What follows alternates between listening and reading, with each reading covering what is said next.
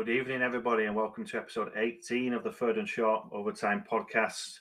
We're obviously one down again. Hopefully, John gets better soon, and hopefully he's back next week. But again, Bones and Mark here. We're going to go through our stock up, stock down, and it seems like it's gone fast already. You know, we're already past week 2, and so much to talk about. If you watch the NFL this weekend, even if you were part time or full time, I think it just showed how awesome this sport is. So many 1 point and just one score, like games and stuff. It was just fantastic. So yeah, like I said, it's week 2's over. Well, over quite a bit ago on Monday night. It was finished off, and let's just jump straight into our week 2 talking points. We're going to, like we said, we're going to do stock up, stock down every week, and a stock up. We've picked out a few things for stock up this week. As you can see on the image here, we've got a few things, and we'll start from left to right. Let's start with Teddy Bridgewater and the Broncos. And obviously, the Broncos, we've known they've had a good defense for a while now, and they've just been waiting for this quarterback to come in. They were talking of Aaron Rodgers in the off season, and Drew Lock, was he not the right guy? Obviously, brought in Teddy Bridgewater. He's not. They don't think Drew Lock is the right guy, and Teddy Bridgewater's been good for him. Like he's one of them quarterbacks that's down the middle. He doesn't turn over the ball that much, and he's at the moment early stages of the season. Broncos are 2-0 and looking good.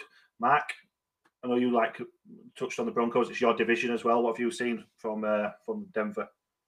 Yeah, I watched this game just today. And just to touch on a few of your points, really, the Broncos have built a very, very good roster. And what we saw a talent like Drew Lock, who was far too risky, who really jeopardized the build that they were building there. They went out in the offseason and they thought, right, let's get a quarterback who'll do as he's told, who'll be more careful with the ball.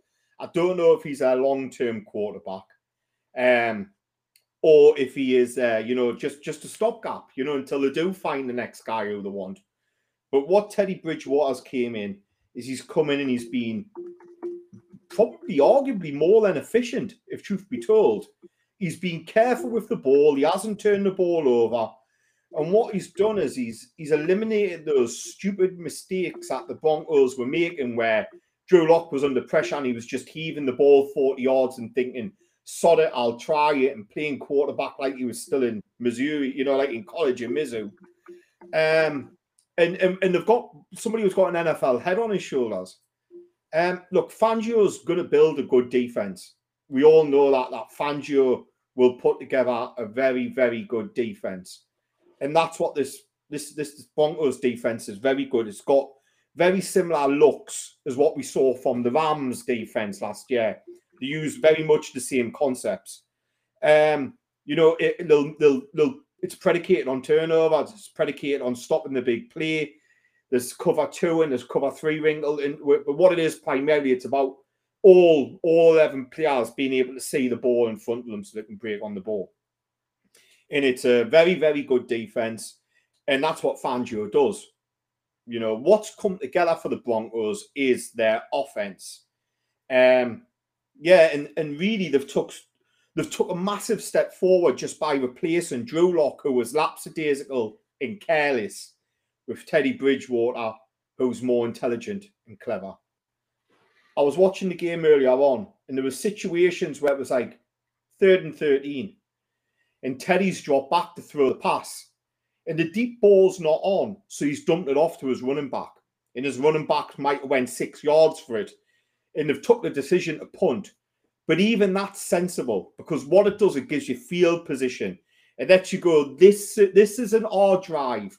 What we'll do is we'll pin them back, we'll let our defense prevent them from getting first downs, and we'll go again with a shorter field.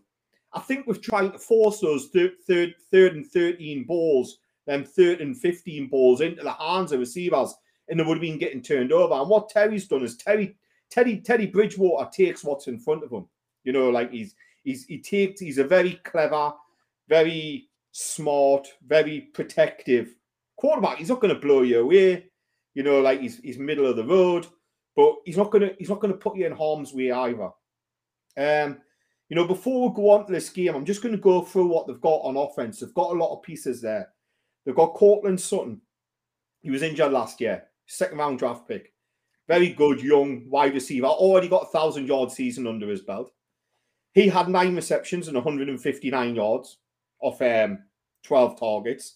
They've got a legitimate deep threat in Hamler, another second-round draft pick. They've got Judy, who's playing in the slot. He was injured this week, but he's playing in the slot normally. He runs his routes as good as anybody. You've got 2 really good tight ends in Albert O and Noah Fant. And you've got Tim Patrick, who last year was their leading wide receiver. And they've got a really good offensive line. They've got Garrett Bowles, Lloyd Cushenberry. They've got a good offensive line as well. And of course, you know, one of my favourite things is a running back stable. They've got Melvin Gordon, who's been around the league for a while now and produced both passing and rushing. And they've got Javonte Williams, who's behind them. Now, before I go into the game and what I'm going to bounce back to you, is you can see how the roster's all been there. They've got that talent there. And just the difference it makes having a conservative or smart quarterback who takes and doesn't try to do too much. I mean, what's your thoughts on that, Bones, you know?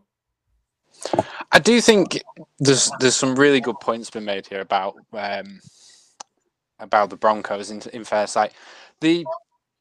The situation with the team just needing a quarterback to get them over the line. We've talked about this numerous times on the pod, and like you say there, with the weapons they've got on offense as well, like this team has been backed up by like a lot of good positional value. I did want to touch on the running backs because I know you both liked Javonte Williams coming out of the draft. You were both big fans of this guy, and he's now taking as many like rushing snaps as Gordon. I think Gordon's still taking a lot of the receiving yards, but they really are working those two together. And it was, I guess, coming out of the draft, it was a question of was Gordon going to see most of the snaps, but they're really, really spreading it about. I think to be fair to the Broncos, though, there's going to be a point where, Teddy Bridgewater is a system quarterback. So we've seen system quarterbacks can get teams to the playoffs and can win playoff games. Like, you don't need to be a top 5 quarterback to necessarily win a game in the playoffs or even make it to the championship. You need to be a good system fit. And right now, Bridgewater's showing that. Like, I think it was the Broncos in week 1 where someone questioned why they would punt from the 51. And it ended up being like a pinning them at the 1-yard line punt. And it's like, your chances of making a field goal from that distance are not amazing. Whereas if you can pin them at the 1-yard line reliably from the 50 on a 4th down, and you trust your defense like the Broncos clearly do, and they do have a good defense, like, pin them at the 1 and play the field position game and live to play another day. Because if you've got that solid defense, you will win the field position game, and then you will eventually score through that alone. And yeah, I think that goes untalked about. I think people expect every drive to be a scoring drive, and sometimes pinning a team at the 1 is just as important as a 3-point field goal can be. And we saw Patrick Surtain get a big pick as well, which was cool. I liked that. Yeah, I mean, on your running backs, Bones, you know, like these backs, it's a diversity of the two of them. It's such a good, I would say they've got one of the better running back stables in the NFL, even though one of them's a rookie. Because what they've got is they've got great power to run between the tackles, which both of these running backs can do. But Javonte Williams is seriously an edge threat as well. So they can go wider, they can run these wider concept runs. You're right, Melvin Gordon's handling most of the passing duties. And you're dead on. They're literally sharing this workload 50-50. Javonte Williams had 13 touches. Melvin Gordon had 13 touches. You know, in this game, you know, like there was so much when I was watching it when I was going, the Broncos of old would have turned the ball over there. And it was because they were willing to go, we don't have to score every drive. Let's pin them back at the 1. This series isn't our series. They were moving the ball every single time. In the game, they only had 398 yards of total offense. That's all they had, 398 yards of total offense, which isn't a lot in an NFL standard. What they did have is they had 5.9 yards per play average. So when you think about it, you've got 3 downs to get 10 yards. The 4th down, you're kicking or punting.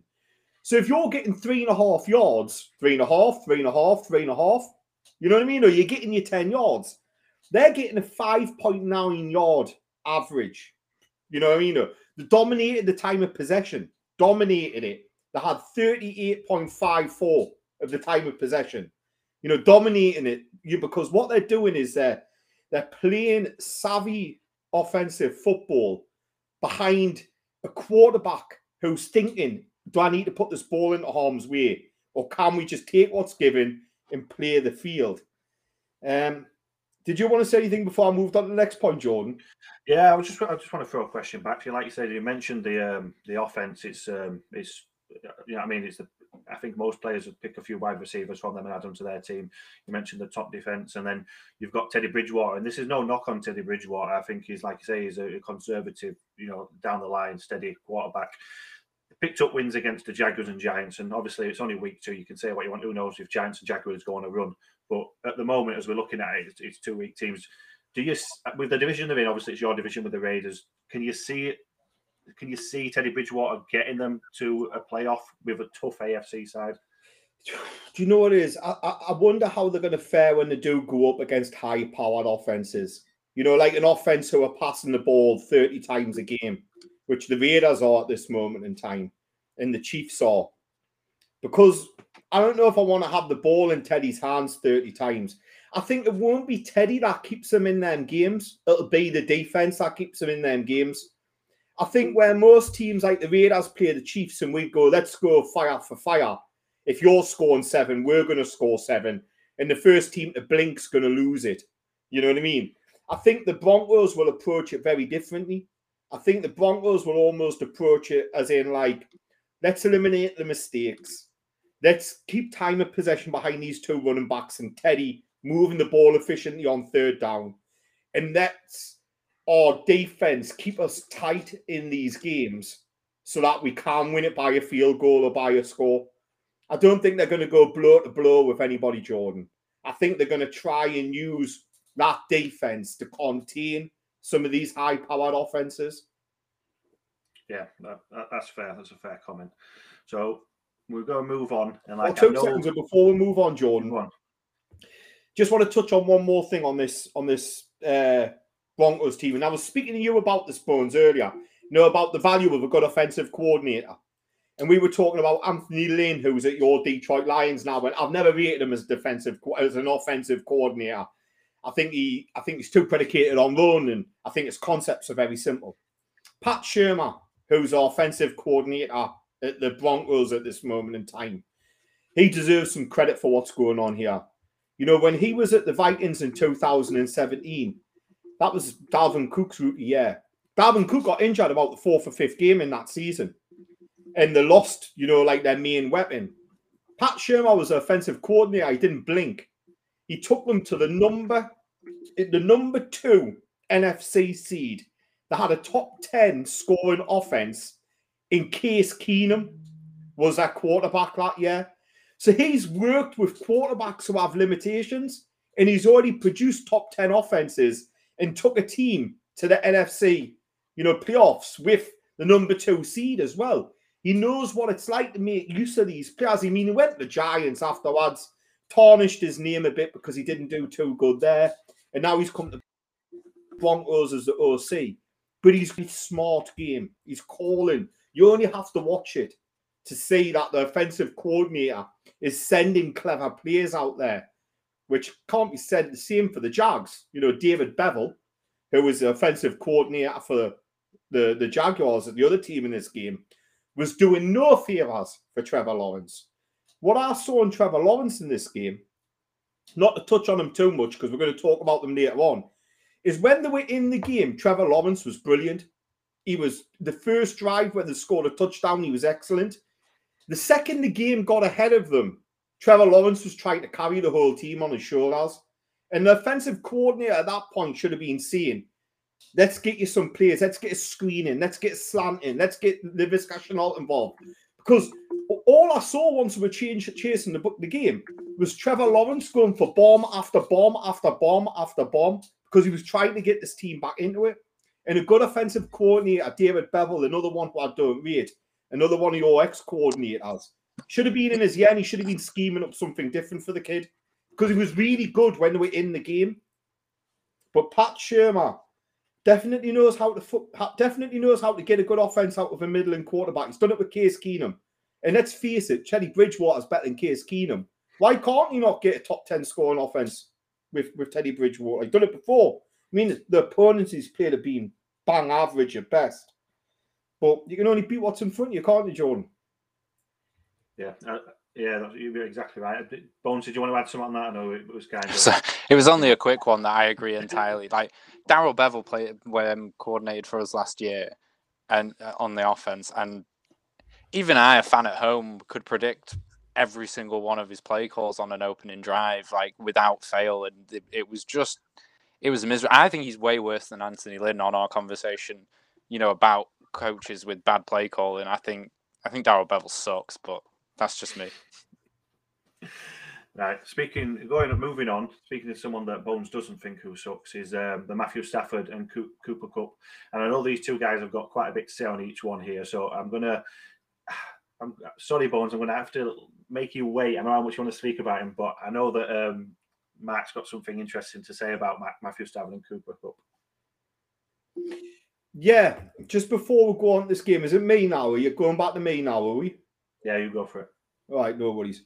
I was reading an article. In fact, I wasn't. I was listening to a podcast. I have a feeling it was one of the West Coast podcasts that I listened to. It might have been Haberman and Middlecoff, who cover the West Coast teams, the LA teams, the Vegas and the 49ers. They don't seem to talk too much about your team, Jordan. I don't know if they cover them or not.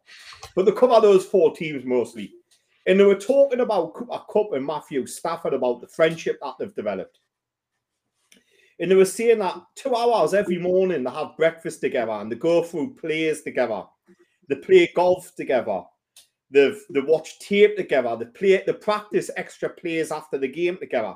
They've made a real investment in a friendship beyond their wide receiver and quarterback partnership. And it made us think, about the great partnerships of the NFL. And I was thinking, is this what teams and quarterbacks should really be doing? I was thinking about Gronk and Brady and their friendship. I was thinking about Marvin Harrison and Peyton Manning. To a lesser extent, I don't know if they were friends, but I know they spent a lot of time together. Antonio Brown and Ben Roethlisberger. When I think about the times that Ben Roethlisberger was just throwing the ball into triple coverage, and Antonio Brown was there to come pick it out, and there must have been some sort of bond where they go, it's not the ideal matchup, but I'm giving this guy a chance anyway. And I was thinking about Stafford and Kupp and about their friendship that they've developed. And then, of course, I saw the stats from this game and I'm like, it's worth talking about. It's worth talking about. They're spending so much time together playing golf, having breakfast, watching tape together and all sorts. When it comes to third down and you're 3rd and 9, you're looking for that guy who you trust. For the Raiders, it's Renfro. Everyone's team's got one. It would have been Doug Baldwin for your team back in the day. You're looking for that guy you trust. And Stafford's clearly got a trust in golf and it's paying dividends. Because Robert Woods isn't seeing the ball. You know what I mean? It's Kupp who's getting the ball. And there's got to be something in those friendships that people develop, I totally agree. I think, like we mentioned just off air before we came on, that I said that DK and Russell Wilson in DK's second season, spent a lot of time in the offseason. I think he went and lived with him, at his house, and you saw how much that benefited, especially the early years. DK Metcalf, early games in the season. Sorry, obviously he tailed off a bit at the end, but he still was one of the top receivers, top yards. I'm sure we finished top 5 in yards in the end up, maybe just outside. But it can only benefit you, can't you? You're living with each other, you're getting to know each other, you're talking about players constantly, the love of the game and stuff, and it's all just going to buzz off each other in it. And I'm a big Cooper Kupp fan anyway, and I think he did something similar with Jared Goff. I think they roomed together, and I think they were good friends. And obviously, say what you want about Jared Goff, as a player, but it's only going to benefit you. And like I say, I'm a big Cooper Kupp fan, and it's only a few years ago where he came off an ACL injury, and he's still playing at top level, as a wide receiver. He's one of the best wide receivers in the league, in my opinion. He just doesn't get talked about enough, really. Obviously, looking on the other side of Matthew Stafford, there's no better person to talk about Matthew Stafford here than the Lions fan in Bones. What have you seen at the Rams with Stafford? How is he progressing over there? So, I mean, Stafford plays how Stafford plays. It's not changed much since when he was at the Lions. Like, we did see a pick this week, but then Stafford is like in my opinion, like your quintessential gunslinger quarterback. He's probably going to throw a couple picks in a year. That's just how it's going to be. He's never going to have no interceptions on the year.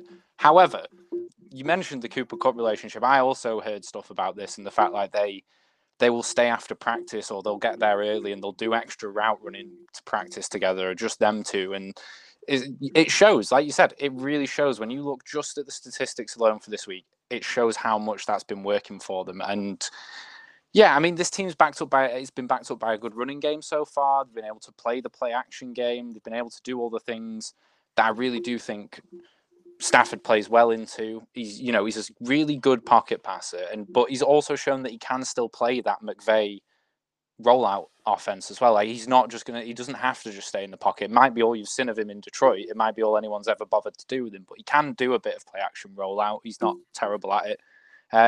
I mean, it was his first big play of the season was a play action rollout, and he just bombed it for like 70 odd yards or something daft. Like, it's my bias is showing, obviously, because I absolutely love Matt Stafford, and I'll happily die on that hill.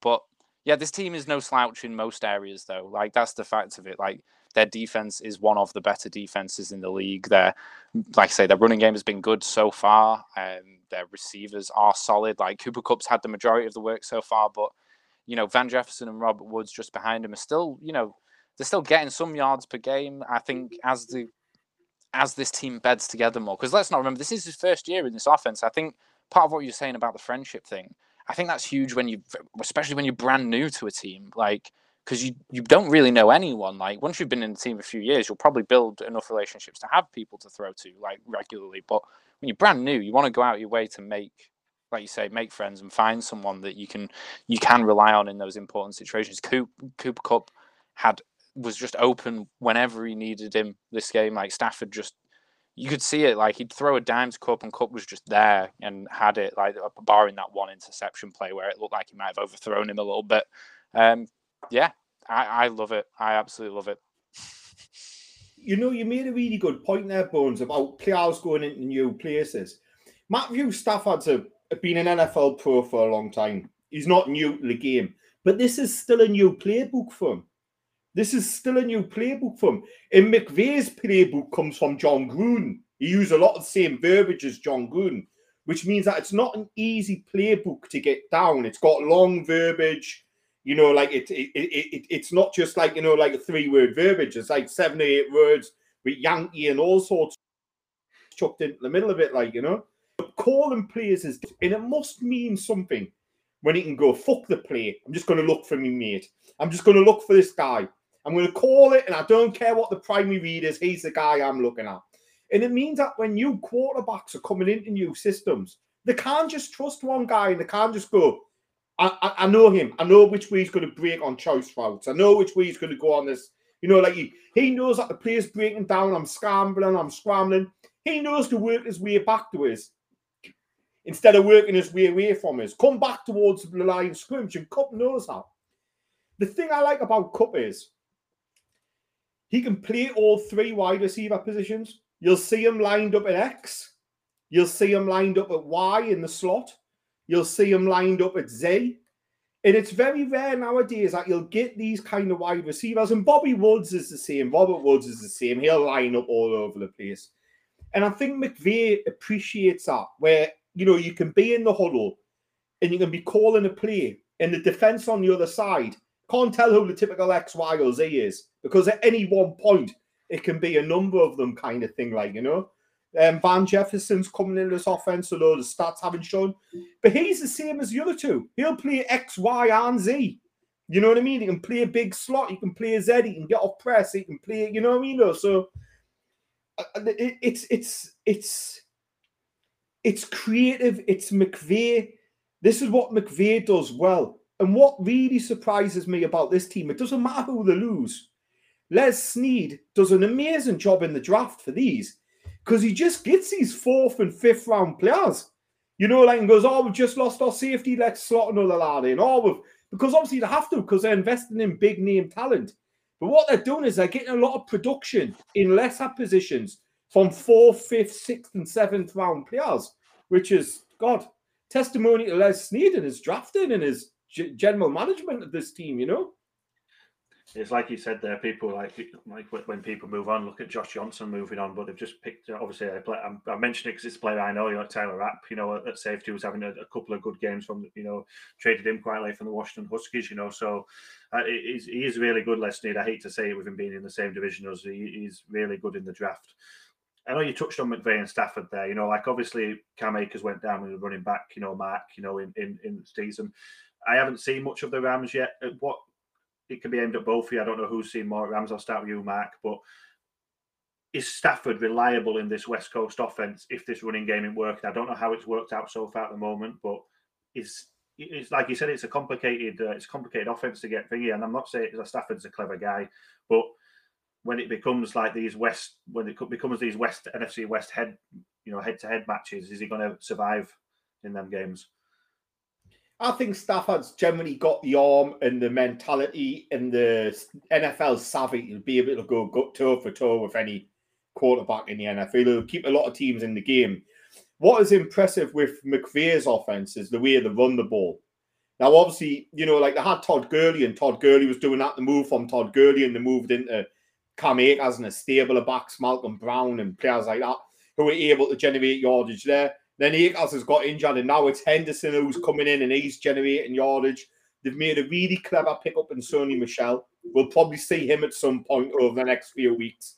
And McVay just has such good concepts of how to be able to create running lanes and stuff like that, and causing and use and utilize and play action and bootlegs to keep the opposing defense on its toes. Yeah, look, they might not have a big name at running back, but as much as like the San Francisco 49ers, who are also in your division, and arguably the Green Bay Packers, so you've got 3 head coaches there who all came from the same, tree, Shanahan, LaFleur, and McVay. And when you look at the running style that them teams adopt, it's all very exotic. It's all very shift and move. You can play Aaron Jones one week, and then the next week Dylan can come in, and Dylan's putting up 150 yards. We all know what the 49ers are doing. And the Rams are the same. I don't know if they need to have a big name back there. I think they'll find who works best in what situation, and they'll ride that back week to week. And I wouldn't be surprised if we start seeing Sony Michel coming in and doing more, because he'd have picked up the playbook now. He might be starting sooner than later, I think,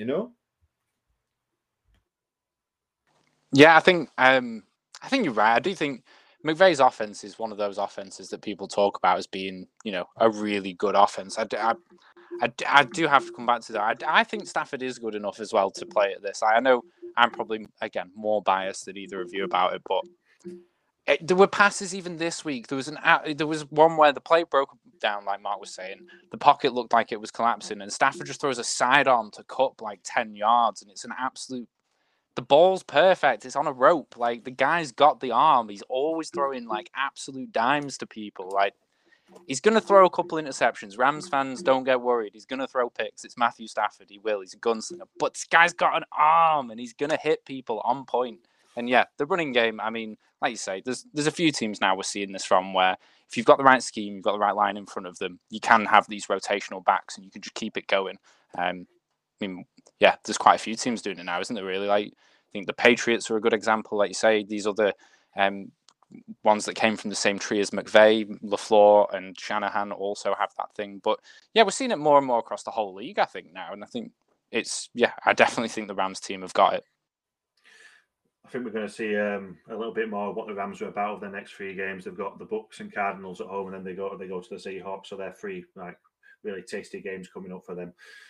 For our final stock up is Carolina Panthers and what they've done. Obviously, they've gone 2-0 early on, beating the Saints on Sunday. Obviously, Saints had a few injuries, with COVID and stuff as well, so they were missing a few players. But I just want to touch on Sam Darnold, and obviously I'll move on to Bones after. I know you watched the game. Sam Darnold has looked brilliant, like in the 2 games, a totally different player, a ghost of the player of what he was at Jets. And obviously we all can touch on, you all know why that is, like looking at the Jets. We don't want to go into too much detail with that, but I just look at this new Sam Darnold, and he's just cutting out the mistakes.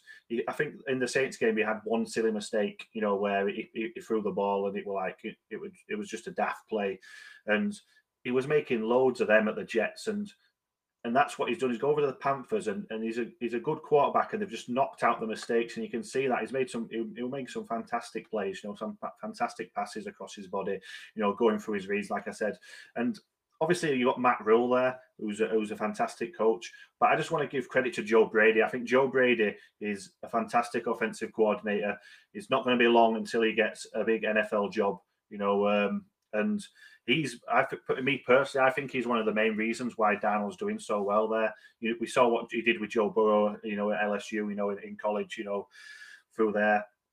And he's just keeping it simple, and these mistakes have just been knocked out of Sam Darnold, and that to me shows how good of a quarterback he was. If you've watched college at USC, we saw that he was a good quarterback, and if you can knock out the mistakes, which they have done, you've got a good player there in Sam Darnold, and we know what weapons the Panthers have got. Obviously, with McCaffrey back this season is going to be a massive help. You've got Robbie Anderson, DJ Moore, another two underappreciated wide receivers there. Really good stretching of the field, and also good route runners coming inside. DJ Moore, especially coming on with the slants and stuff, but he's really good. So, yeah, I just wanted to touch on Sam Darnold and that Joe Brady connection, because I think that's a big thing for it, really. I'm a big Joe Brady fan. I think that's a big thing there, and I think it's like Matt Rule just lets obviously. He'll have some say, but I think he kind of lets Joe Brady do his thing, and that's it's a good thing for Sam Darnold and for the Panthers. I know you watched this game as well, Bones, and I know you're having a quarterback struggles at Detroit Lions where someone's come from somewhere who hasn't been playing well. Sam Darnold's come from the Jets, like we said, and wasn't playing well. But does it show? Is this good coaching, or is it just bad coaching from the Jets, or is it the fact that he was a good player all along, or is it a bit of both?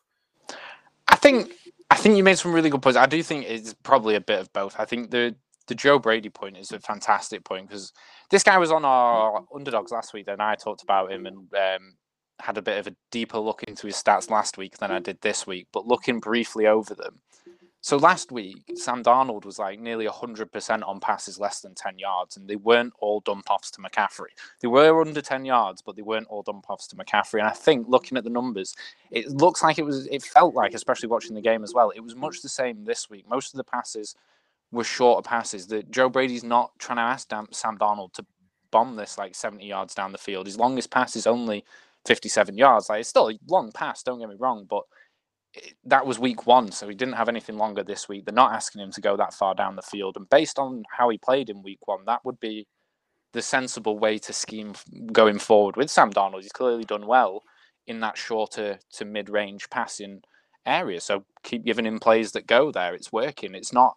I say first week we were talking about, is it all Christian McCaffrey? Is Christian McCaffrey the X factor here? And I definitely think he's still a big part of this offense, but DJ Moore has more receptions than McCaffrey. He's got more yards than him in the passing game now. McCaffrey's still seeing basically all the rushing downs, but that's to be expected. And I think that adds to why we sometimes say, McCaffrey does all the work in this team, is because he does do all the rushing work, and then he does, he's basically their wide receiver too at the same time. But DJ Moore is doing really well. Robbie Anderson and Sam Darnold still have that connection from the Jets, like I mentioned last week. I do think this offense has potential, and I think they're just going to keep scheming him this, not dink and dunk, but just progressive, methodical, let's get down the field kind of plan, and it's probably going to keep working so far, it seems. Yeah, you're absolutely right there. With a short fields and stuff, because he's an accurate thrower, Sam Darnold, and these players that we've mentioned there can give him just half a yard, and if he gets it accurately, these guys will hold on to the ball.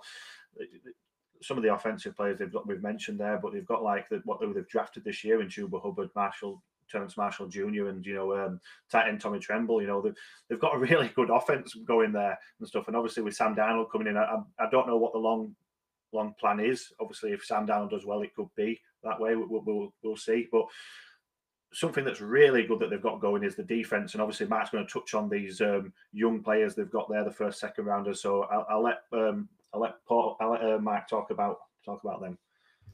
Yeah, well, at the minute, the Panthers have got the number one defense in the NFL, and I know we want to talk about the offense. And listen, look, Joe, we're seeing this about Pat Shurmur. This is the value of a good offensive coordinator. I'm just going to quickly say that again. You know, in some situations, particularly where it's quarterbacks, we want to blame the quarterback. But the truth of the matter is how is the offensive coordinator helping them? You've only got to look at Carr and what Gruden's scheming for Carr at the moment. Lots of quick, short passes. He knows the running line's not there. He knows the pass protection's not there. And he's giving Carr lots of options to pass the ball out. And it's death by paper at the minute for most teams. And that's the value of a good offensive coordinator. We all want to see, we all want to pin it on the quarterback. But sometimes they're not getting the coordinator's help to make them in a good situation. And I think what we're seeing in Darnold is we're seeing he's getting that help from a good coordinator. To go back to the original question, Jordan, about the defense, this Panthers D is stacked with talent. It is stacked with talent. And what people don't realize is it's their own talent. Like, they've built this defense largely through the draft. You'll remember Matt Rule's first draft as the head coach of the Panthers. He selected all defensive players. He didn't select one single offensive player. And what we're seeing now is we're seeing that become the backbone of this team. Again, this year, first pick, Joe Horns, JC Horn, Joe Horn's son, JC Horn. Corner, got an interception. You know what I mean? We're looking at this team now, and what we're seeing is we're seeing that early investment in their team and how it's paying off. And they're mega cheap on that side of the ball. So what it means that, you know, when Hassan Reddick comes up as a free agent off the back of leading the NFL in sacks last year, we'll have him. We'll take a splash on him because we've got Brian Burns, who's on a rookie contract, and Yuta Gross-Martos, who's on a rookie contract. And we'll have this big ticket free agent. And their defense is number one in the NFL. They're currently ranked number one in total yardage. They've only conceded 380 yards over 2 games. You know, and one of that's been against the Saints, you know, who just destroyed the Green Bay Packers. They've only conceded 287 passing yards. What a difference JC Horn's making. They were one of the worst pass defenses this year. And through 2 games, they're the best team. They're the best pass defense in the NFL. They've only allowed 93 rushing yards all season, Jordan. Only 93 rushing yards all season as teams allowed. They lead the NFL with 10 sacks. What's more impressive is 8 different players have recorded a sack. You know, so they're not just relying on one person to get home like what Chandler Jones was doing a few weeks back for Arizona. They're spreading it around. Derek Brown's got a sack. Yuta Gross-Martos and Fox have got half a sack each. You've got Reddick, who's their big ticket free agent. He's leading them with 3 sacks. You've got Brian Burns, who's got 2 sacks. And you look around this team and you go, the key players are their own. Jeremy Chin, Derek Brown, Yuta Gross-Martos, Fox, JC Horn, Brian Burns, all being acquired themselves through the draft, all on rookie contracts, which makes this team in a really good state. Because when that draft capital starts paying off early, obviously you make use of it. They're probably in a Super Bowl window. We said it at the preseason. We said preseason, the Panthers will be an 8-9, a 9-8 team, but they'll be a Super Bowl contender by year 3. Everything's going to plan. They're looking at that and they'll probably go, yeah, we'll push for the playoffs this year. We might fall a little bit short when all the dust settles. You know what I mean? But next year, watch out, because this Panthers team is fast emerging. And that defense is young, and it's already the number 1 defense in the NFL. And I think it's probably going to stay there as well. I think Burns is a superstar in the making. We all know how I feel about Derek Brown, Auburn's own Derek Brown. We know what I feel about Chin and about Horn and Yuta Gross-Martos. You know, this is a young, good defense, and it's going to be around for a long time.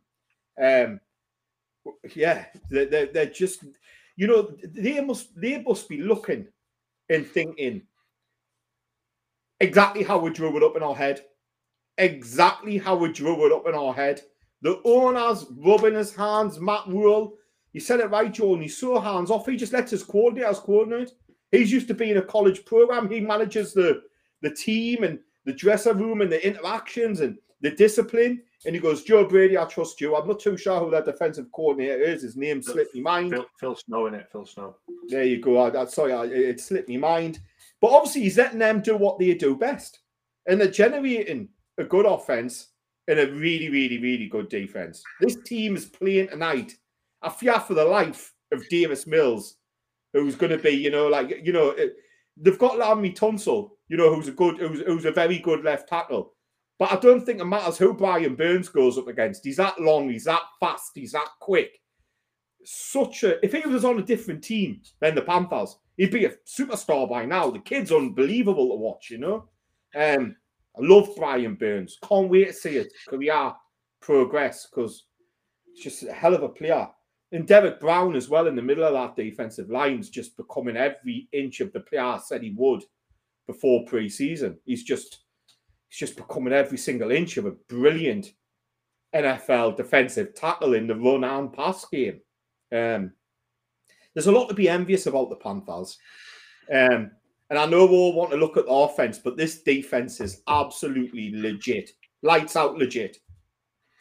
No, I totally agree. I think we've all mentioned it before the season started, how much we're looking forward to Panthers. And we can see how you were speaking about them, how much you like them, Mark. It's like I'm a big Seahawk fan, obviously, but I just look at this Panthers defense, like you said, especially, it's just not hard to get excited and want to watch them. And you mentioned some great points there and some great stats and stuff. And, like the running game you mentioned, they held Alvin Kamara to 30 scrimmage yards on Sunday.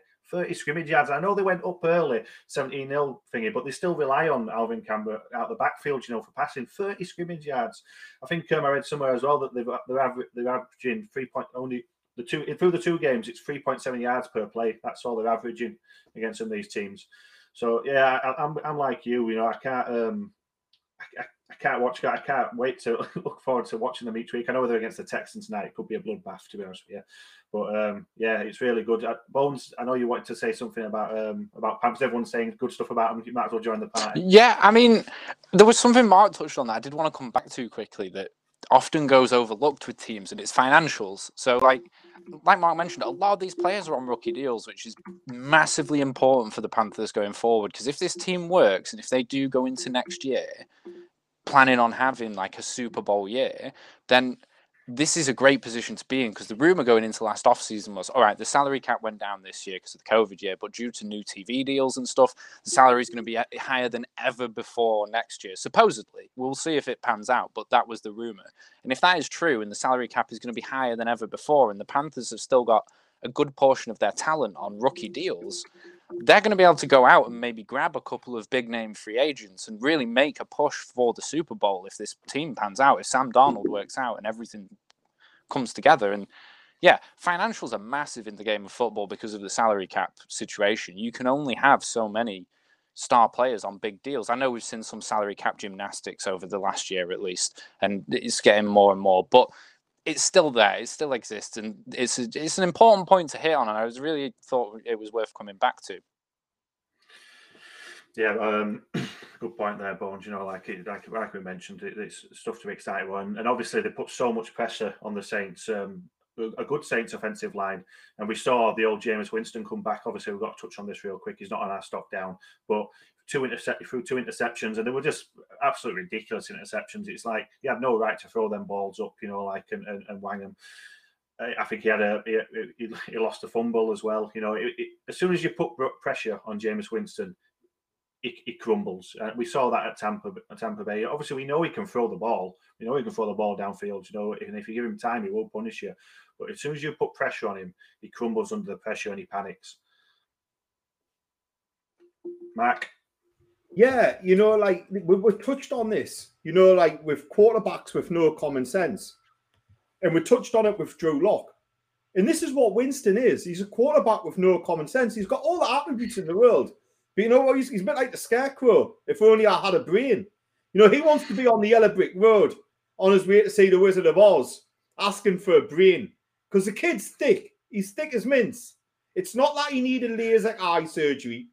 It's not that he was in a vertical offense. It's that he's dense. He's absolutely dense. We saw this in college, and we'll see this now.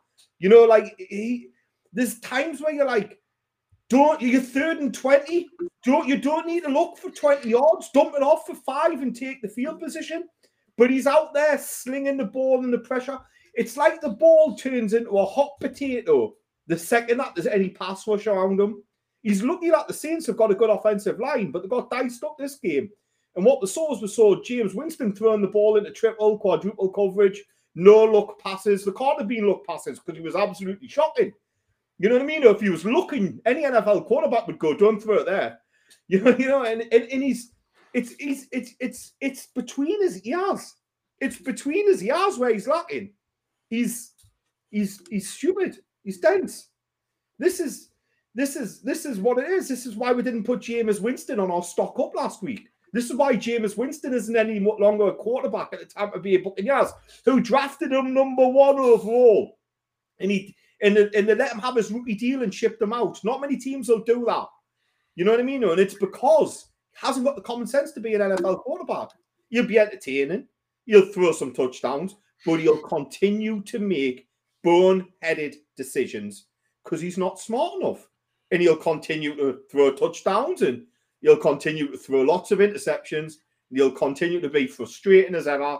And I think the Saints will probably be off his bandwagon before the end of this year. He won't be a long-term quarterback there because he's not good enough. I doubt he'll be a long-term quarterback anywhere until somebody actually probably gives him a lobotomy, takes out part of his brain and puts part of Teddy Bridgewater's in there instead. You know what I mean? Yeah, I don't think I need to add anything more on that. I think it was summed up perfectly by Mark there. Let's move on to stock down then this week. And obviously, you mentioned dense there, which is another word for heavy. And at the top, we've got Ben Roethlisberger and the Steelers offense. You know, I know you watched this game, Mark. You know, we know he's an old lad, but there is no movement there from Ben Roethlisberger. Yeah, I know in the outside of in the chats you've mentioned his arm. And they've got some good wide. They've got some good wide receivers there. You know, at the Steelers. You know, what is it? Should he have retired last year? Is it 1 year too much for Ben Roethlisberger? Look, his arm's gone. His arm's gone. I was watching this game when I was in my Raiders chat, and I was saying I fancy the Raiders to have a pick or two in this game. We ended up getting 1 pick, and I said because Ben can't throw outside the hashes anymore. You know, like it's what we saw with Drew Brees. Now, what Ben hasn't got, what Drew Brees has got, is Drew Brees was never really outside the hashes downfield passer. He was very surgical in those short intermediate routes. So even when he went, his arm went, he could still be functional. Ben Roethlisberger at this moment in time, he's always been a vertical quarterback and he can't make vertical throws. So what he's now having to learn is he's having to learn to be a short intermediate quarterback. And he can't do it. There's a lot to be said here about Ben in his career. When I look back over Big Ben's career, there were so many plays where he was bailed out by Antonio Brown. You know, where Antonio Brown was the best wide receiver in football, and Ben would be throwing the ball into double coverage, triple coverage, and somehow Antonio Brown would be getting the ball. You know, and it was more Antonio Brown than Ben in them situations. Obviously, he hasn't got that now. Antonio Brown's at pastures new. He's at Tampa Bay via Oakland and via New England. You know, like, and Ben's got a decent wide receiving trio, to be honest with you. But he hasn't got Antonio Brown. And he hasn't got the arm that he had anymore. And look, he should have retired because this offense is... He didn't have a good... I know they beat the Bills the first game, but look, that wasn't Ben. That was the defense. And he couldn't put points up against the Raiders. He couldn't make throws outside. Casey Hayward, Damon Arnett, Trayvon Mullen, all had pass breakups. You know what I mean? And yeah, the Raiders defense is much improved. But to be honest with you, outside the hashes, Ben was absolutely dreadful. He was absolutely dreadful. For me, he's had shoulder surgery. He's had some labrum issues. At the minute, he's holding back this Steelers team as a point ascendant to them. They're having to compensate for him. Do you know what Ben's best players at this moment in time? Throwing the ball 20 yards downfield and hoping that's a pass interference call. That's what his best players. That's what his long ball is now. His deep ball is now not trying to throw it to a wide receiver. It's hoping that there's a flag and there's a pass interference call. And there is chunk yardage.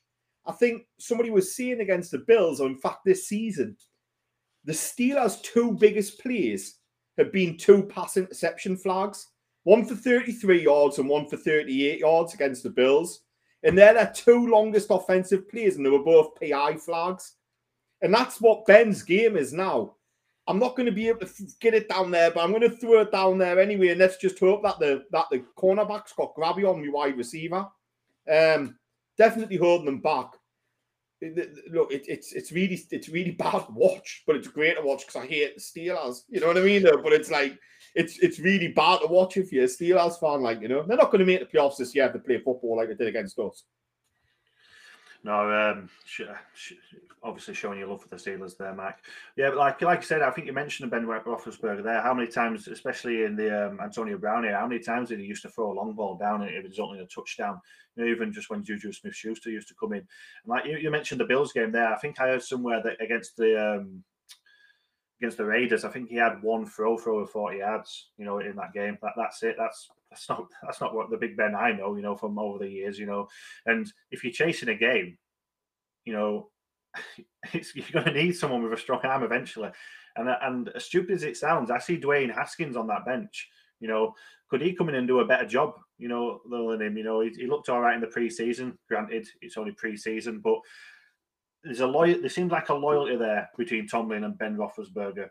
But how long can that loyalty last if you're not winning games? You know, like if he's going to keep struggling like this, you know, surely he's brought Dwayne Haskins in for a reason. You know, like I know he was out of favour at Washington. He didn't have a team, but obviously he's seen something in him to bring him in. You know, like, so how long does this carry on? Because like I'm with you, Mark. I can't see it getting any better for the Steelers. You know, so I'm not sure. Yeah, I think I'd love to say that I think Dwayne Haskins will come in, but I just don't know how much loyalty there is there with it. And it's good as a coach, you've got to make these decisions. There's going to be a tough decision for Tomlin, you know, to make, and it'll be interesting to see what happens there. You know, like I say, the Steelers' defense has kept him in games. You know, that we know how good the Steelers' defense is.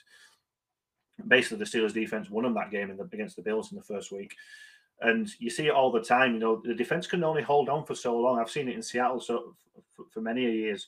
The defense can hold out for long, and then in the fourth quarter, there's only so much they can hold out for. An offense is going to start putting yards on them, and it's disturbing times to be honest with you for the Steelers. You know, so it's especially in a tough division as well. So it's an interesting one to watch. You know. So I think that's enough on the Steelers. I think Mark's already said that he despises them. So we'll move on.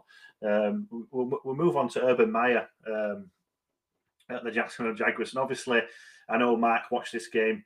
We all know Urban Meyer. Well, especially in the college game, if you watch it, we know about Urban Meyer. We know that he came into the NFL, and I can't remember which team it was now, to be honest with you. But he scarpered quickly. You know, he said he had health issues. And obviously, the USC job coming up in college, seems like maybe it's turned his head, maybe, and there's already talk of him leaving. Like the Jaguars have come out and shut that down straight away, you know. So it'll be interesting to see because USC is a really top job in college. For people who don't follow college, the USC job is I wouldn't be able to put a percent on it, but it's bigger than a lot of NFL jobs, you know. So it's really one to watch out for. And obviously, with the Jaguars start. You know, I know he's brought Trevor Lawrence in with the Jaguars start. You know, it's interesting. I know, Mark, like I say, Mark, I'll move on to you. You watch this game and that you can touch on Urban Meyer as well before you jump into the game. What do you think? I mean, make no bones about it, Jordan. That USC job is a massive job. USC are the powerhouse of West Coast college football. And what we've seen over the years, at least since Pete Carroll left, is we've seen all that West Coast young talent go East Coast and sign for Ohio, and sign for Alabama, and sign for Clemson and the Georgia Bulldogs that you're wearing. It's a lovely T-shirt, that Jordan there, you know. And what we've seen is we've seen all these players go over from the West Coast to the East Coast, and it's pissed USC off because USC should be doing all their recruiting in that California area. And they need to go and they're looking for a big name, and there's no bigger name than Urban Meyer in the college game. You know what I mean? Though, when we think about what he did at Utah, and what he did with Florida and what he did later on with Ohio State. You know, this is a premium college, recruiter. In USC, rightly so, arguably one of the 5 biggest college programs going. I'm trying to think who would be bigger. But obviously Alabama and Ohio would be. You could argue Clemson at this moment in time. But I'll tell you what, I'd be putting USC number 4 then. You know what I mean, though? You're talking about a big program, and it's certainly bigger than most NFL jobs. And I think Urban Meyer probably does think, do I need this heat? Do I need this? Do I need to be doing this? I think what has confused me most of all is Urban Meyer's come into the NFL and he has not brought any of his college concepts in with him. He said the other day that he's not running a college playbook for Trevor Lawrence because he has to learn how to play like an NFL pro. But what he's doing really is then he's negating what made him great. He's not got any spread offense. He's not got any no huddle. He's not got, he's trying to be an NFL play caller when really his whole career has been in the college game. And he's using this excuse like, well, I'm trying to make Trevor Lawrence understand what it means to play quarterback in the NFL. And I'm like, it's just all very confusing to me. It just doesn't seem right. And I wouldn't be surprised if Urban Meyer retires from the NFL and goes to USC in the next month or two, It's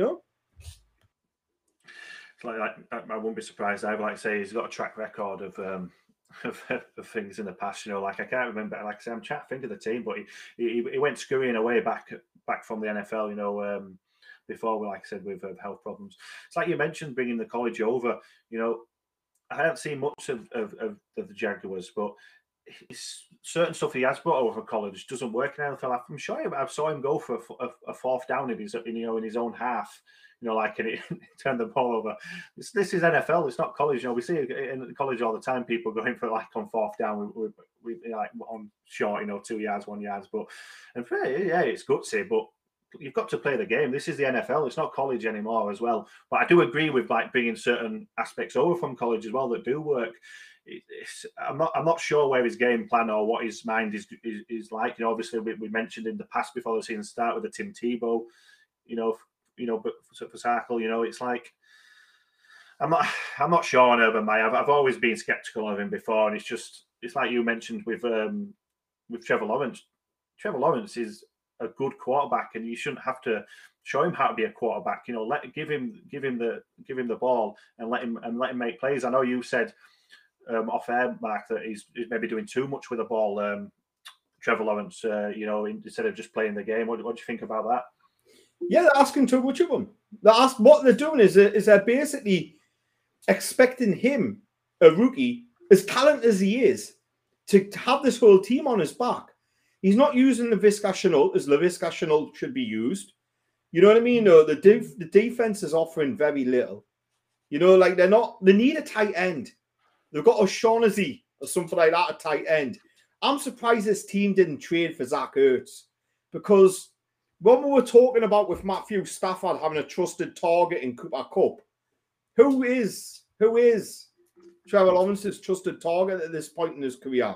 You pick number 1 in the draft because you're a bad team, and one quarterback isn't going to fix it.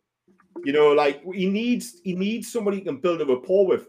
He is working quite well with Marvin Jones. There was some plays in this game where he made some nice passes to Marvin Jones.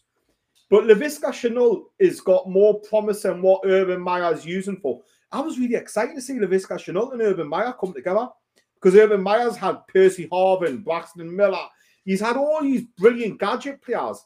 And I thought, can't wait to see Urban Meyer and Laviska Shenault. You know what? It's like, he's not using them as I thought he would have used them. He's not even using like Deebo Samuel's used in the 49ers.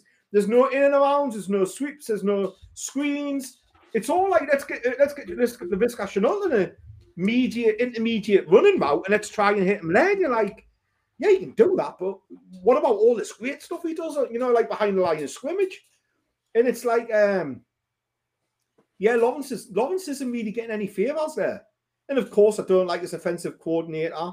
And Urban Meyer isn't giving him any college looks. He's not giving him any college concepts, which is baffling to me. Look, Trevor Lawrence is a really good quarterback, and there's times in this game where you go, oh, wow, that's why he was number one pick, and that's why everybody loves him.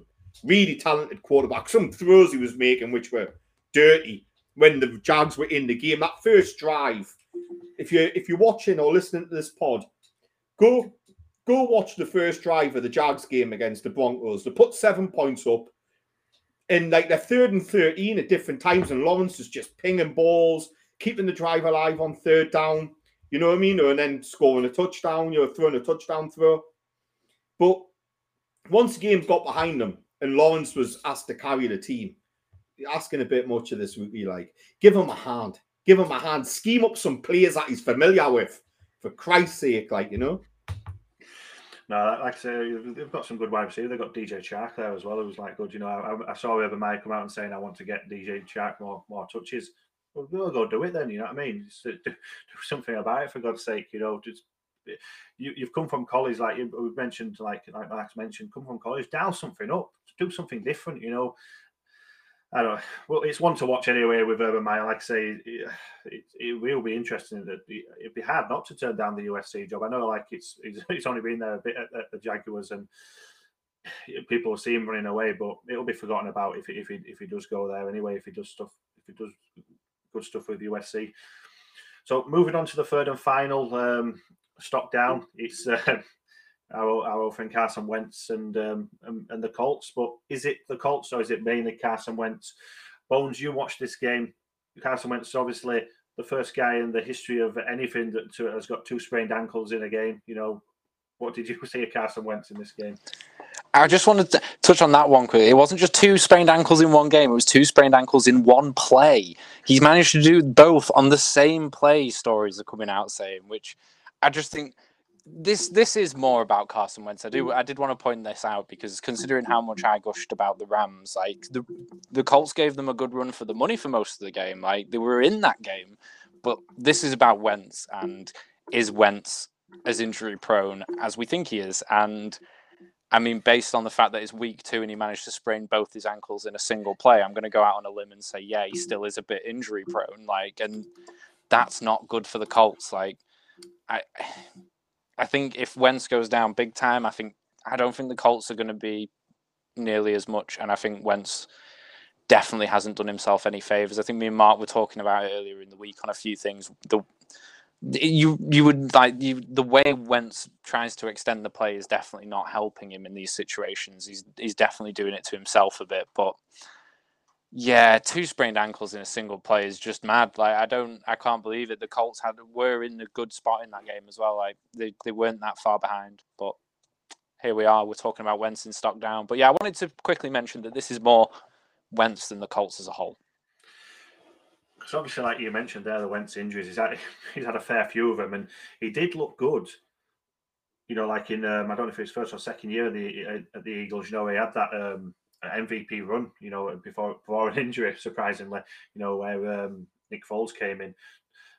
Do you think the injuries are the biggest issue, Bones, or do you think that Carson Wentz isn't the quarterback we thought he was after that first year? Do you think it's what do you put it down to?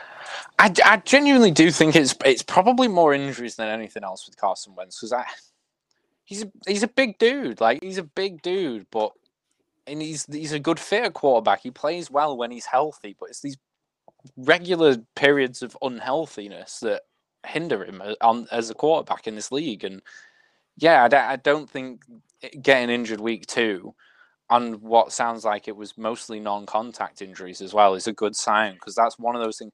This is a big factor in the NFL as well that we sometimes talk about, I guess, is when an injury is not necessarily because you've been hit, it's just a non-contact, you running around the field kind of it. They're much more concerning than any kind of injury you might take from an impact from another player. They're the injuries that we look at and go, that's a bad sign for this player's longevity. And he's had 2 in a single play. First player in history. Week 2 of the season. Not good. Yep. So that concludes our stock down. And obviously, Gary's put in the chat there. I'll come back to that. He's put, if Jameis Winston is the brainless scarecrow, who's the cowardly lion? Who's the tin man with no heart? I think he's going to put. I don't know if anyone can answer that. Mark, if you've got anything in mind, or should we put it to the poll? That's a great question. Now, if James Winston is the brainless scarecrow, who is the cowardly lion, and who is the tin man with no heart? Well, cowardly lion, I'm going to go Urban Meyer, because stop doing what's done good for you. Have some balls and call what worked well for you in college. That's what the Jacksonville fans turned up to see. So why don't you not just stop being a coward and dip into your college playbook and start calling some college plays? That's what we paid. That's what they paid their money for, right? And who's the tin man with no heart? Let's have a little bit of a think on this at this moment. Bill Belichick. Oh, but Bill Belichick's got no heart, as in emotional heart. But I'm thinking, which team's not playing with any heart or any emotion at this moment in time? And to be honest with you, I think I'm going to say the Giants. You know, like they were in the game the other day against Washington, you know, like, and I just think that they need to play with a bigger sense of urgency. They've got their really good franchise, the Giants, you know, like over my time of watching the NFL, they've won Super Bowls. They've, you know, like they've been really good and all that kind of stuff. Look at Tom, what a surprise. But generally, Tom, this isn't a dig at your team. But yeah, at this moment in time, I'm not seeing the fight from them that I'm used to seeing. I'm seeing more fight between their players in their own sideline than I am on the field. Like, and alarmingly, it's the Giants' defense, which was really good last year, which is kind of not showing. You know, can we get back to, like, you know, a bit smack nose? That's the Giants were always a rough blue collar team. You know what I mean? And they look a little bit soft at this moment in time. If you're going to lose, at least lose nasty. You know what I mean? Though, yeah, I want to see that offensive line bully some teams. I want to see Saquon Barkley running over some players. I don't rate Daniel Jones, but I want to see that defense smacking some people in the helmet. You know what I mean? I want to see that their touchline more fired up. I want to see Jason Garrett throw a clipboard down when it doesn't work for him. And I want to see Kenny Golladay giving 50-50 balls. You know what I mean? Though, like, the Giants need to find a little bit more heart. They need to find a little bit more heart and a little bit more tenacity, I think. I think if Jason Garrett threw clipboards down for every time it didn't work, I think we'd be running out of clipboards. Would you not think that the New York Giants cover all three of them, Mark, just to stir the pot a bit more? The brainless scarecrow, the cowardly lion, and the lion with the tin man with no heart. It kind of covers all three, really. Would you not say? You know, you could argue, you could say that Garrett is a coward. He's the word conservative play calling was invented for Garrett. You could also say that Daniel Jones has been a bit cowardly. You know, there's times when he should really be tossing that ball up, and Golladay should be given more chance to do what Golladay does, which is a high point wide receiver. You know, me and Tom were talking about this earlier today, and that there's something about quarterback partnerships. And Tom said this when we were talking about Cup. He said Golladay was injured pre-season, and Daniel Jones didn't get a chance to build that rapport with Golladay because Golladay is not going to get separation. That's not the kind of wide receiver he is. He runs about 3 routes. He runs a go route, a post route, and an out route, and that's about it. And what he is, he's got really good body control, and he can catch the ball at a high point, and he uses his body control and his strength to make a 50-50 ball, a 70-30 ball. And Daniel Jones has got to have a bit more courage and toss it up there for him. If only they had a brain. Well, look, like the penalties that lost them the game and stuff like that. You can say be a bit smarter. There could be all three. You could argue all three for that team. There's examples where there could be all three. You little pot stirrer, Jordan. Yeah, as you noticed, the Giants wanted our stock down, but they've somehow ended up on there. We had a little segment for you. So sorry about that, Tom. It can only get better, maybe. Anyway, moving on to off of stock down. Obviously, we've got our little segments this week, and obviously, I've got my rookie performance of the week, and we have little chats in our groups, and I think there were a few that I could have gone for, and I think Mark pointed me in the direction of the edge rushers this week, who the three of them who had really good weeks. You know, Gregory Rousseau at the Bills had 5 tackles, 4 solo, and 2 sacks. One of his sacks was unbelievable. I don't know if it was second or his first. It was brilliant. He actually broke off into coverage and passed 2 people on to make sure they were covered. They were. And he came, and I think, I don't know if it was Brissett at the time or still Tua. It might have been Jacoby Brissett. He came out and went to rush, and Rousseau just met him at the line and took him down. You know, great awareness of what's going on around you from Gregory Rousseau. Obviously, Jason Owe, a favourite of Mark coming out of the draft. He had a good game for the Ravens, 3 tackles, 1 sack. I think he had a forced fumble and a recovery as well. And obviously, Micah Parsons, a bit of a hybrid. You know, obviously we put him as an edge rusher. He can play, you know, many different positions on that defense, linebacker and things, you know, hanging off the edge. He had another good game there. So, yeah, I just wanted to mention everything. Also, I want to throw out another one that I watched the game for, and it's a guy that I wasn't a massive fan of coming out of the draft.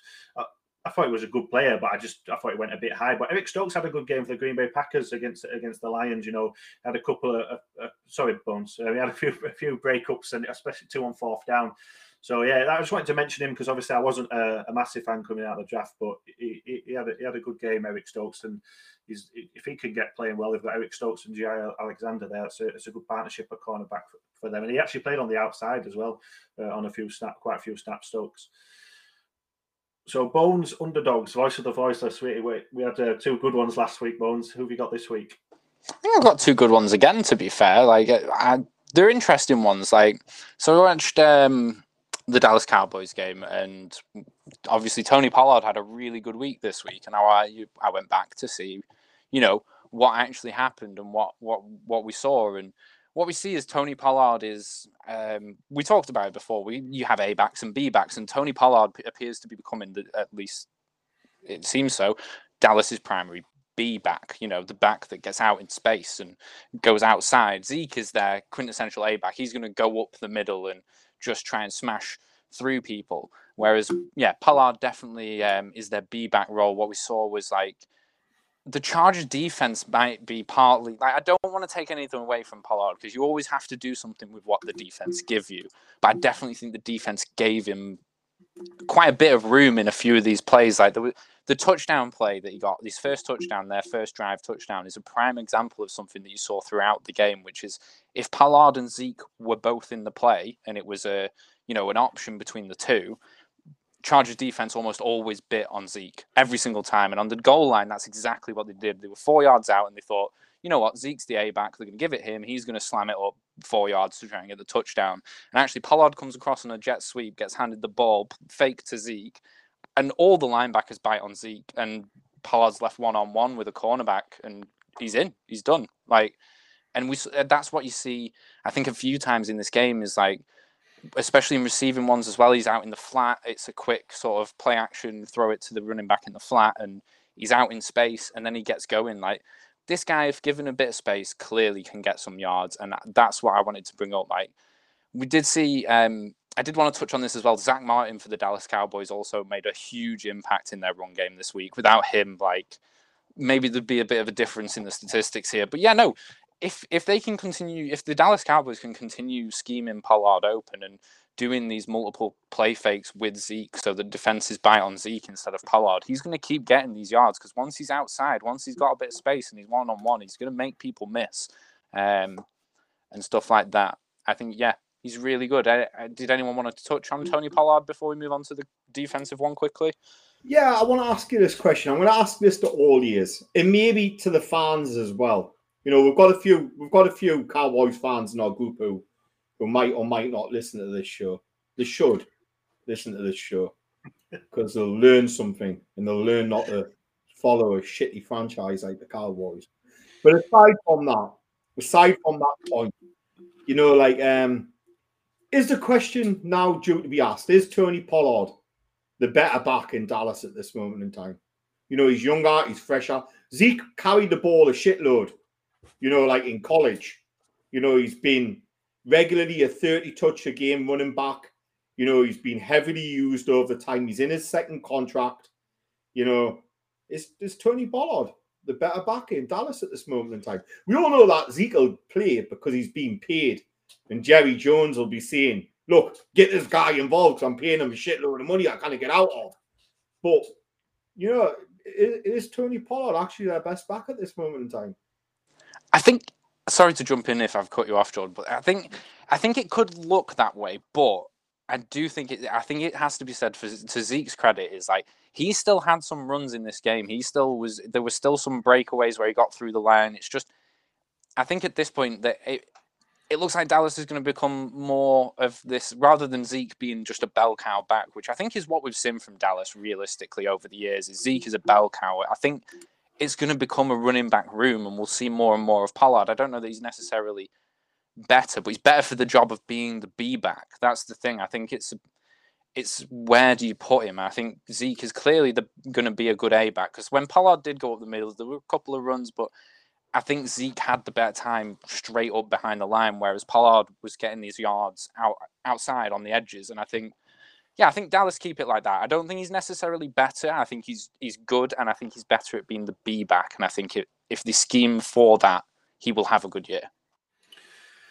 Yeah, I like Pollard. I think when Zeke got injured last year, Pollard stepped up and did a fantastic job, and it's something about him. Like, I suppose Bones, I kind of would say Pollard, but I get what Bones is saying as well. Like, there's two, you can lean on them both, like a bit there, and they're both two. If they both stay fit, I think it's a nice little partnership. They have different things to they've got different things for each other's games. It adds to the Cowboys running game, like I say with Zach Martin opening spaces. It'd be interesting to see if Zeke comes a short down. He seems to be more coming down to a short down back, especially on the goal line. So that'll be an interesting thing to watch. But yeah, I like Pollard. Like I said last year, he got a lot more reps with the injury, and he looked good. I did have one more player to touch on, which is the defensive one while we're here, which is Mike Edwards for the Tampa Bay Buccaneers, who recorded his first 2 pick sixes of his career within 4 minutes of each other. Now, we talked about this quickly when we were discussing what we were going to talk about this week, and I went back and watched. You were right. It does look like Edwards played primarily this week in nickel packages and that sort of.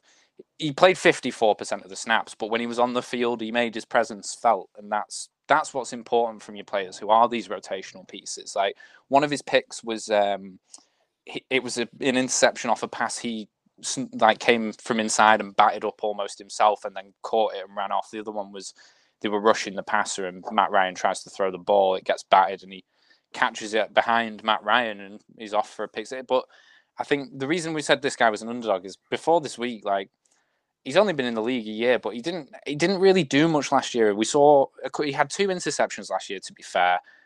One was in the divisional round against the Saints, which is towards the end of the year. So part of what I was saying was, like, this guy has clearly developed last year, and I think in the space of since the divisional round to now, he's had 3 interceptions and 2 of which were pick six. I think he's got some good tackle numbers as well. I think this guy could argue his way up the depth chart here. I don't see any reason why you wouldn't give this guy a bit more time.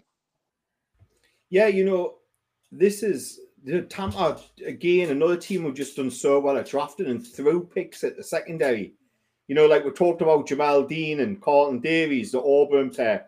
Talked about Murphy Bunting, who came in, who normally plays nickel for them, but is injured. And now they've got this Mike Edwards who's come in. And he's playing nickel while Murphy Bunting's out. And again, he's one of their own. He's one of these who they've found in the middle rounds of the NFL draft. I looked at him myself because I thought he must be playing nickel, because Whitehead and Winfield Jr. are their starting safeties, and he's listed as free safety. He's the number 2 free safety on the depth chart. And I know that, like Brown and Jamal Dean will be on the corners outside. So it's like he must be playing nickel to have come in for, for Murphy Bunting, Bunting Murphy, whichever way around that fucking surname is.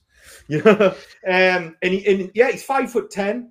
He's probably got better size to play nickel than the guy he's replacing, who's 6'1". I never heard of him. I was like, you Bones, when we were talking about this, we were like, who is he? And I was like, I don't know. And I know everything about secondary players. So I was like, Jesus Christ, I don't know.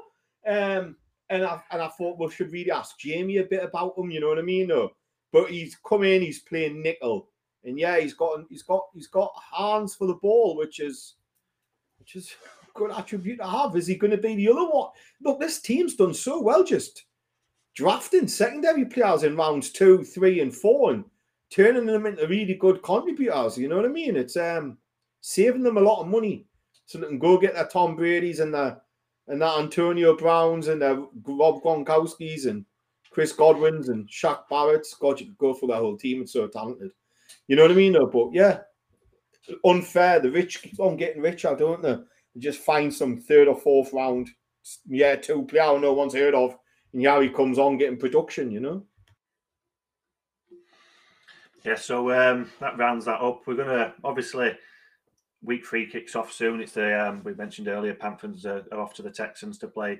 I just wanted to go around and we'll start with you first, Bones. You know, like week 3 matchups. Obviously, there's a few there, like Rams Buccaneers. It's hard not to look past that. Even Tom has got to be excited because surely there's a win there for the Giants at the Falcons. If they don't, obviously, I don't think he'll want to show his face in the chat for a while, but that's got to be a win for the Giants. Is anything what games look like stand out for you, Bones? Well, I mean, you've picked my major pick for the week there, I think, which again, my bias is showing, but I want to watch Rams Buccaneers.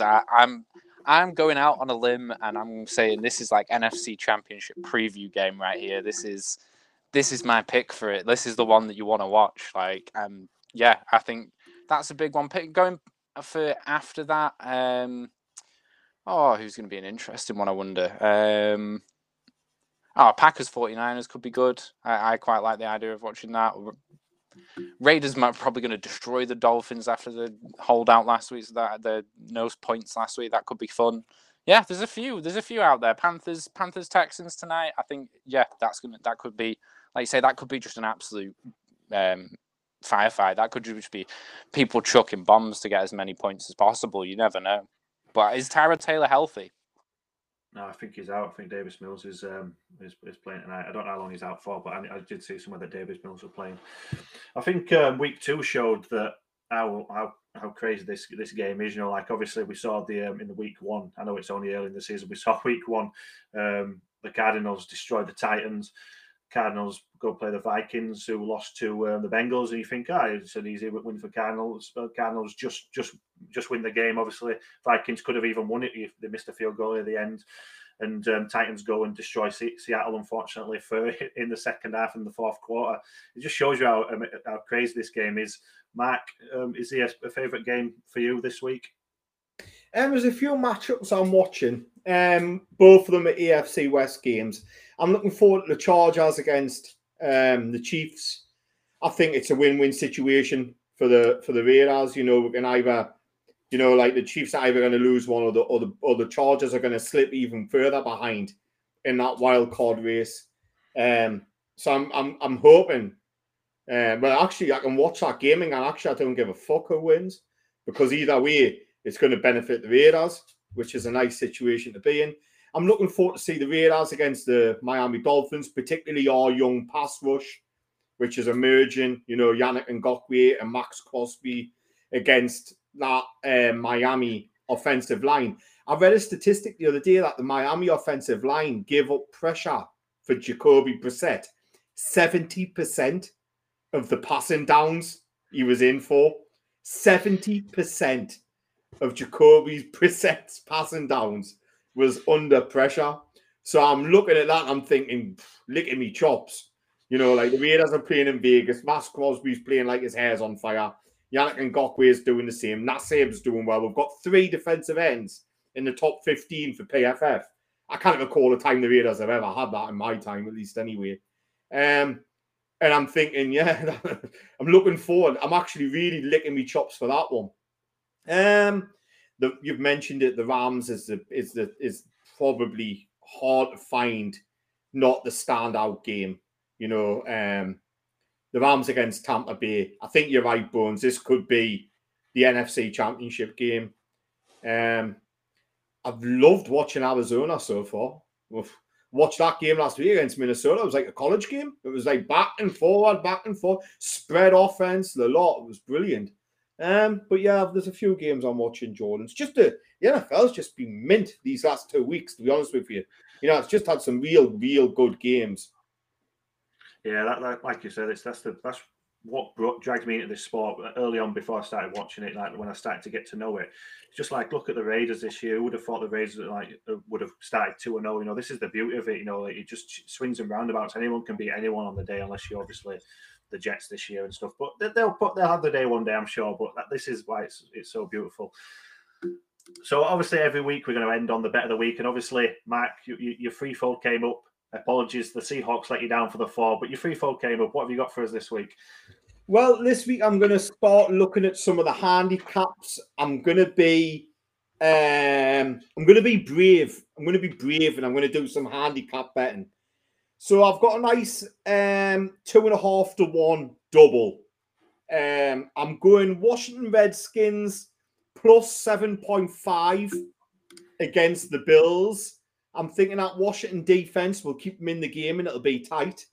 And I'm going for the Chicago Bears plus 7 against the Cleveland Browns. I think Chicago's, with Justin Fields at quarterback, is going to be a lot more exciting, and I think they could surprise. So I'm going for me double's going to be Washington football team plus 7.5 and Chicago Bears plus 7. If you want to make it a cheeky little treble, throw the Bengals in there plus 3 against the Steelers. We've talked about Big Ben Roethlisberger and his arm. Steelers might be missing a few pieces. The Bengals have got lots of offensive weapons. So stick the Bengals plus 3 in. The treble is 5.8 to 1.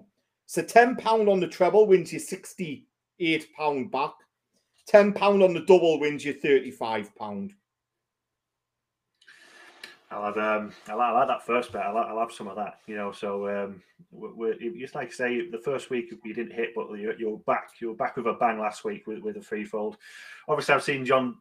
Obviously, he's not feeling well this week. Hopefully, he's back next week. And he just commented there saying we're tipping everyone but the Niners. Well, obviously the injuries have started already, haven't they, for the Niners? You know, it's already started in week 2. They're tumbling down. So we'll keep an eye out for him, John. Don't worry. Hopefully, you can join us next week and you get better. Wish you a speedy recovery. So, yeah, that's it. That's all we've got time for this week. It's been fun as ever. We've enjoyed talking. Thank you very much, Bones and Mark. And we'll be back next week with week 3 talking points and hopefully with a New York Giants win for Mr. Tom. Fingers crossed for you, Tom. I really hope you can do it against the Falcons. See you next week.